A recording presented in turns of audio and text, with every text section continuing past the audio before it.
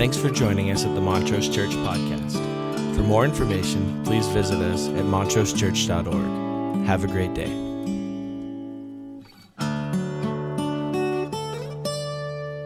Montrose Church, how are you?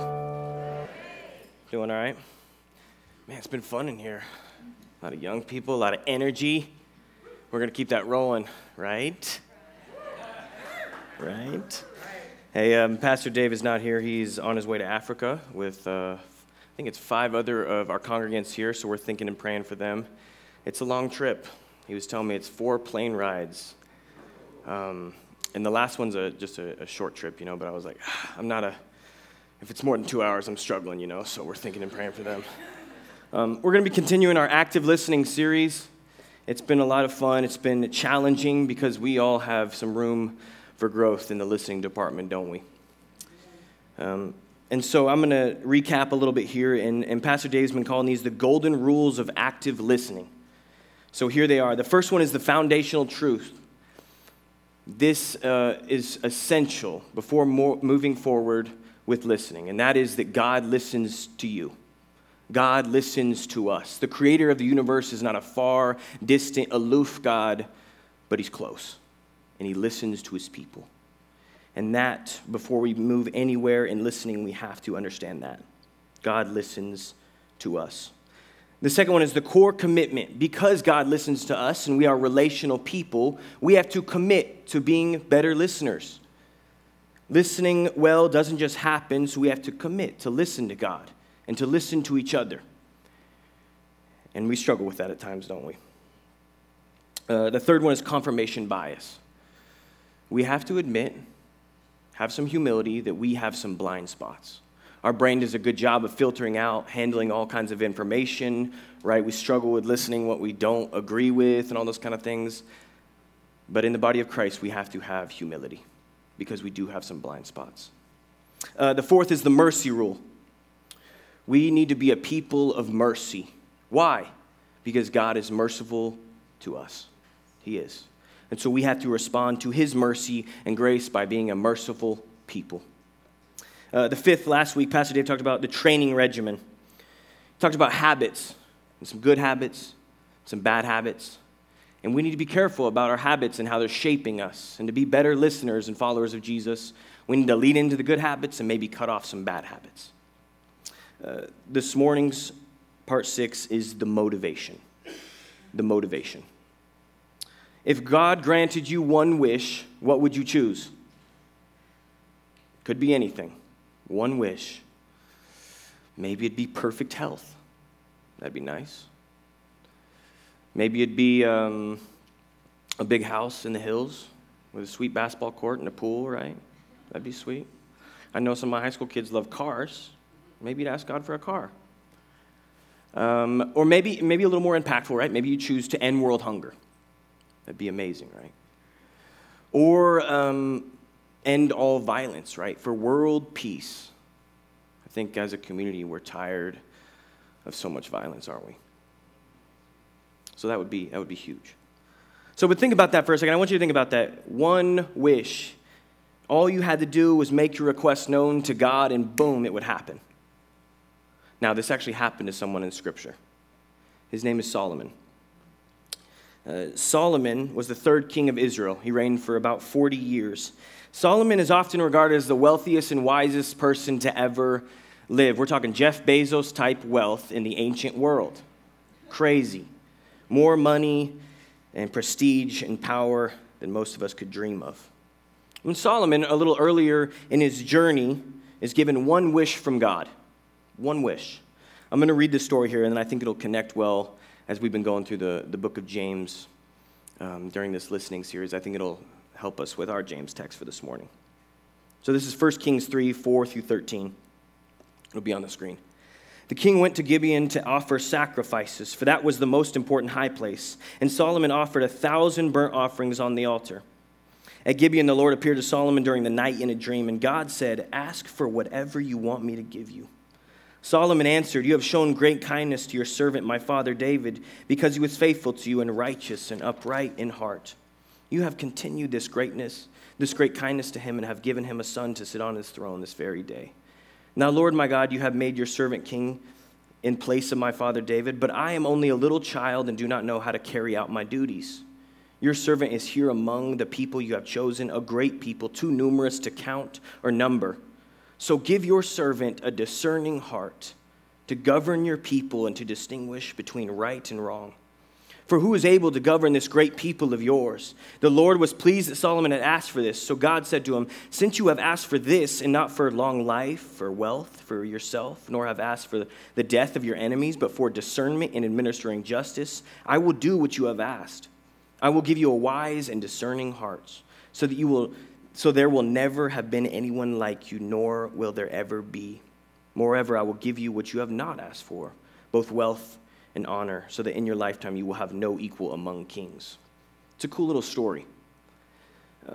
Solomon is granted one wish, and he asks for a discerning heart.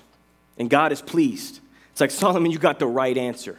So I'm going to give you a discerning heart, and I'm also going to give you all the things you didn't ask for, wealth and honor. Now, I start with that little story of Solomon. And we talk about Solomon's wisdom a lot, right? Some people translate that part, a discerning heart, to wisdom, and that's connected there. The Hebrew literally means a listening heart. Solomon asks God for a heart that listens. Of all the things he could have asked for, right? I don't know about you, but I probably wouldn't have picked a discerning heart.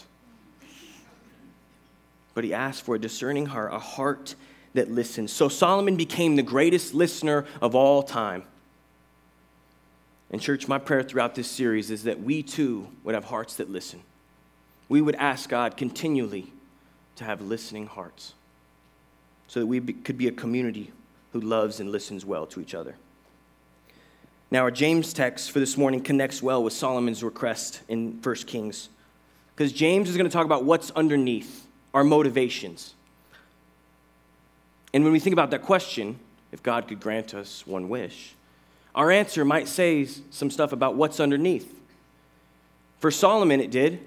It showed us his great humility and seeking justice, right? So let's jump into our James text, James 3:13 through 18, if you have a Bible. And if you don't, no worries, because it will be on the screen. James 3:13 through 18. Here we go. Who is wise and understanding among you? Let them show it by their good life, by deeds done in the humility that comes from wisdom. But if you harbor bitter envy and selfish ambition in your hearts, do not boast about it or deny the truth. Such wisdom does not come down from heaven, but is earthly, unspiritual, demonic. For where you have envy and selfish ambition, there you find disorder and every evil practice. But the wisdom that comes from heaven is first of all pure, then peace-loving, considerate, submissive, full of mercy and good fruit, impartial and sincere. Peacemakers who sow in peace reap a harvest of righteousness. So this text from James is all about the heart, all about our motives. Why do we do what we do? Why do we act the way we act? Why do we say the things we say? What's underneath? Church, what motivates us? What motivates you? Why do you get out of bed in the morning?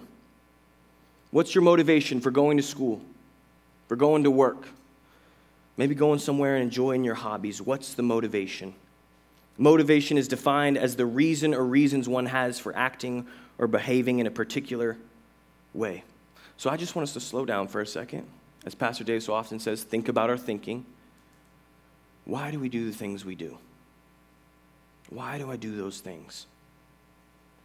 Why do I go to the gym and exercise? Or why don't I? I don't know.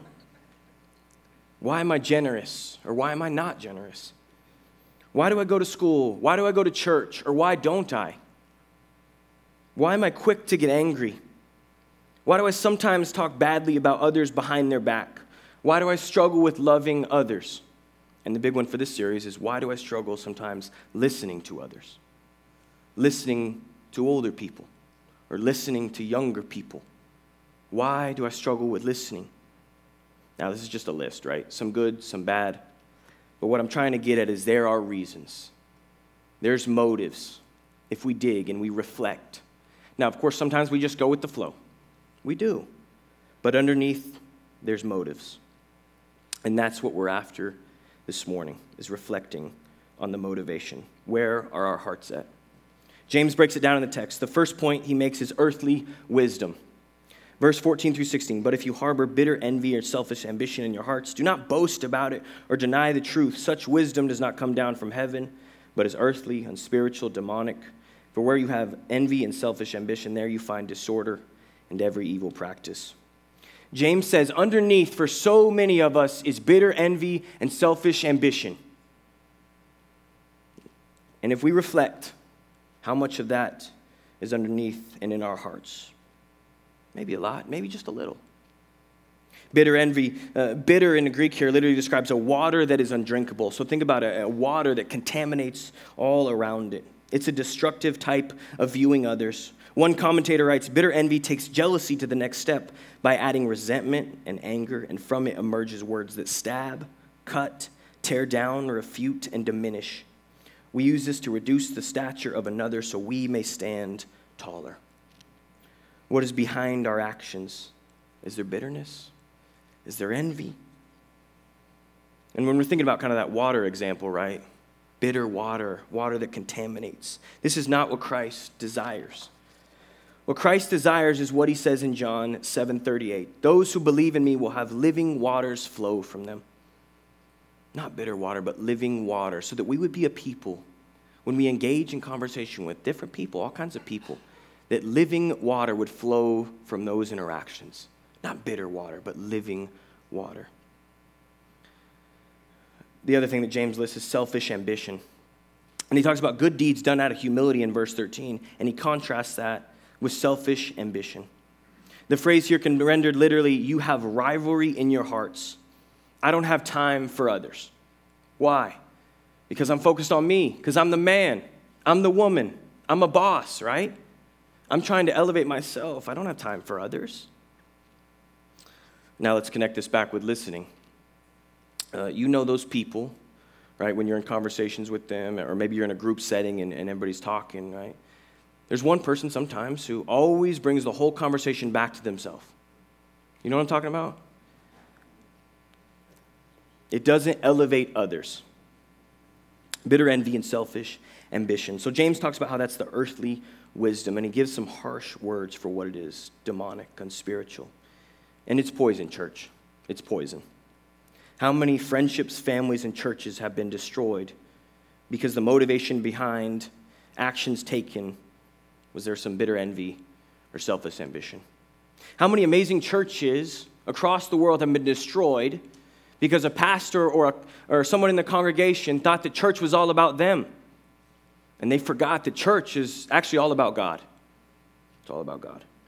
I have a pastor friend who says weekly church is important for a lot of reasons, but one of those reasons is to be reminded that we're not the center of the universe. Week after week, you would show up, because throughout the week, we're kind of, we're told that we are the center of the universe a little bit, But week after week, we would gather and be reminded we're not the center of the universe, but we're here to worship the one who is. So, church, can we be reflective? What are our motives? Is there any bitter envy or selfish ambition? And there might be a little. So can we ask God to take it away, just like David said, God, search me. Search my heart. Search my motives. Search the reasons for why I do what I do, because I want your heart. I want the heavenly wisdom. And that's point number 2, heavenly wisdom. And I like how James leads with the bad first. It's like the whole thing. Do you want the good news first or the bad news first?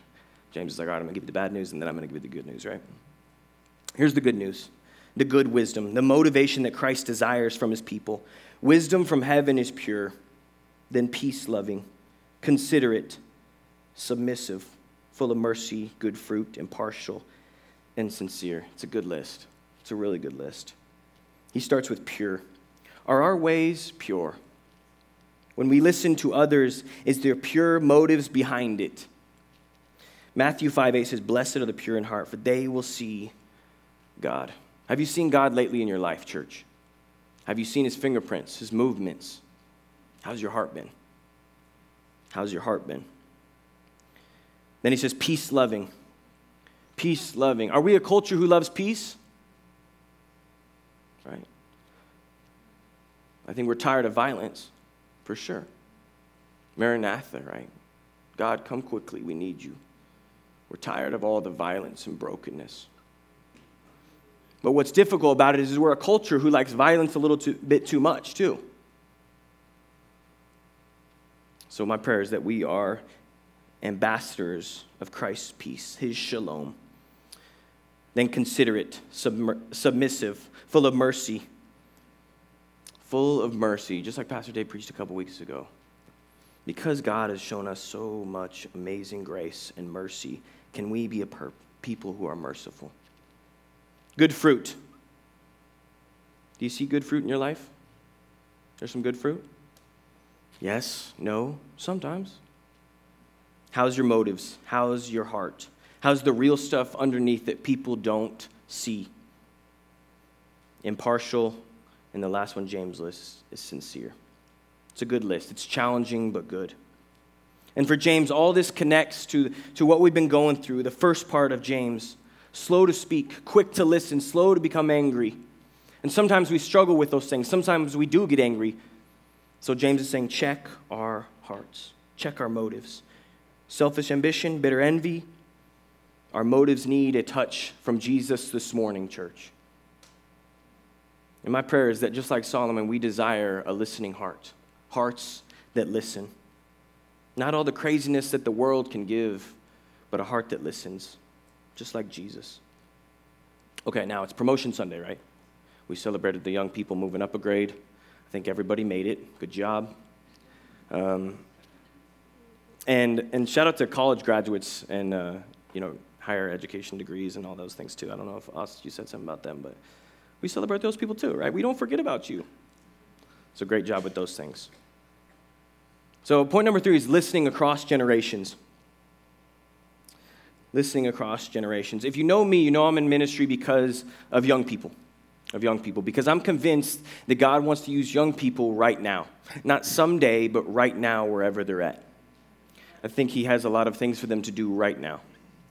And the reason I think that so strongly is because when I was at the end of my junior year of high school, I had this moment where I was praying and kind of felt the Holy Spirit tap on my shoulder a little bit, and it was this moment of conviction. God was kind of telling me, Colt, you missed it. You've missed it these last 3 years. I've given you some gifts and some talents and a platform with sports and different things, and you haven't used any of it for me. You haven't loved people the way you should. You haven't shown Christ the way you should. It was convicting. But my senior year of high school looked a lot different than the rest of my years because I tried to walk around with a Jesus lens in viewing others.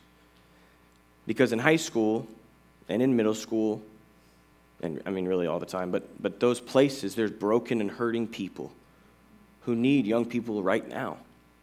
They don't need the someday you, they need you right now to step in and love them. So I'm convinced that God has things for young people to do. They have influence and reach. So I encourage them to use it for Jesus.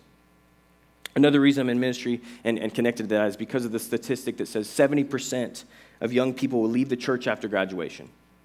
After high school graduation, 70% of committed, it's committed. It's not even students or young people that show up once every few months, right? It's committed young people. 70% of them will walk away from the church and their relationship with Jesus after high school. And Fuller Youth Institute did that study, and there's been some other studies done, Barna and some other ones, but the number hovers right around 70%, right?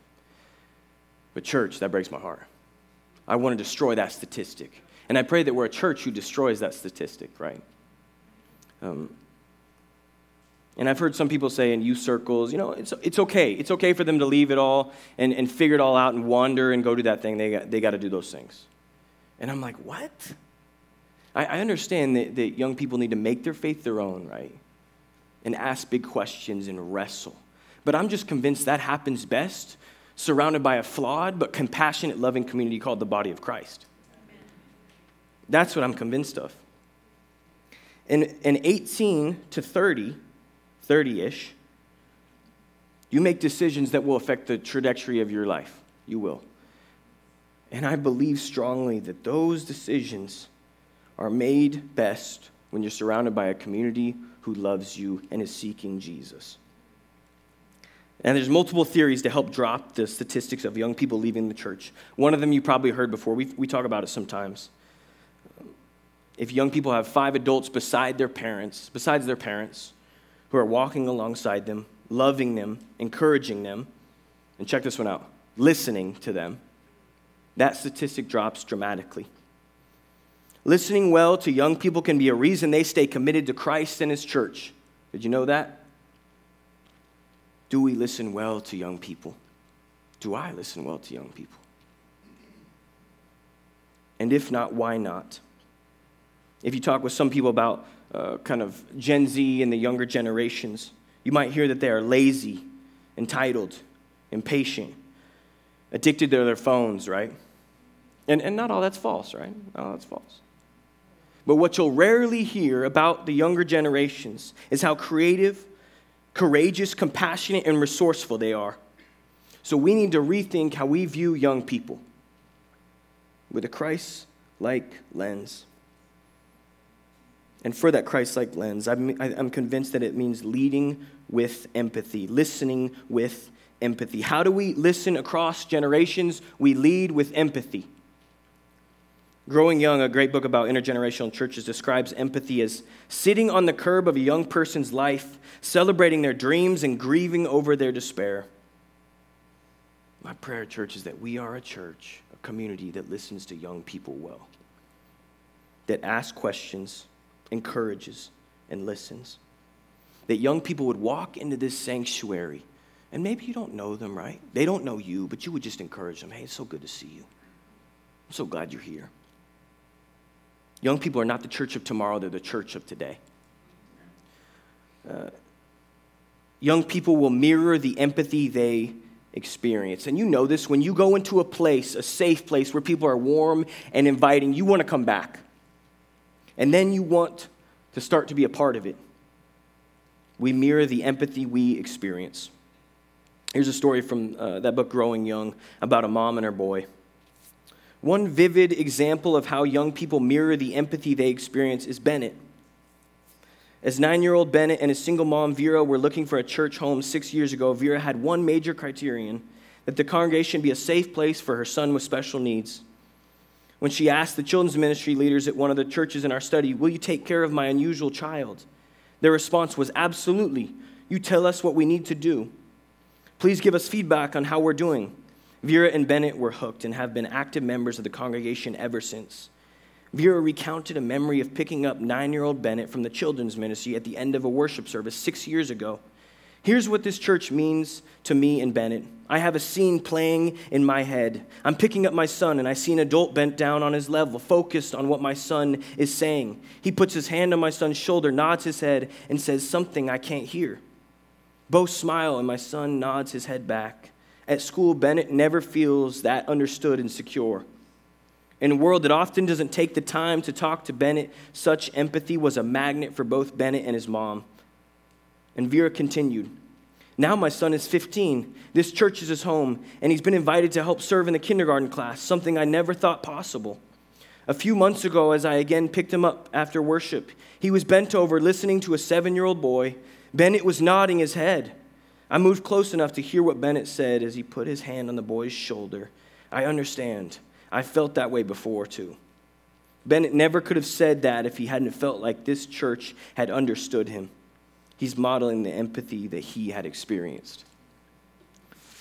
I love that story. Leading with empathy. Listening and loving young people because Christ listens and loves young people. And they belong here. Now, young people, don't try to get out of this. I'm talking to you now, okay? All right? Young people, we have to be careful of our independence and thinking that we can do all this on our own, because we can't. Many young people I know in high school and some young adults and just throughout the community, they're lonely. They need people. And there's this constant tug of war of I'm independent, my autonomy, but then I don't have anyone right. Elderly people have so much to give to my generation and younger generations. So many stories and situations of the highest of highs and the lowest of lows.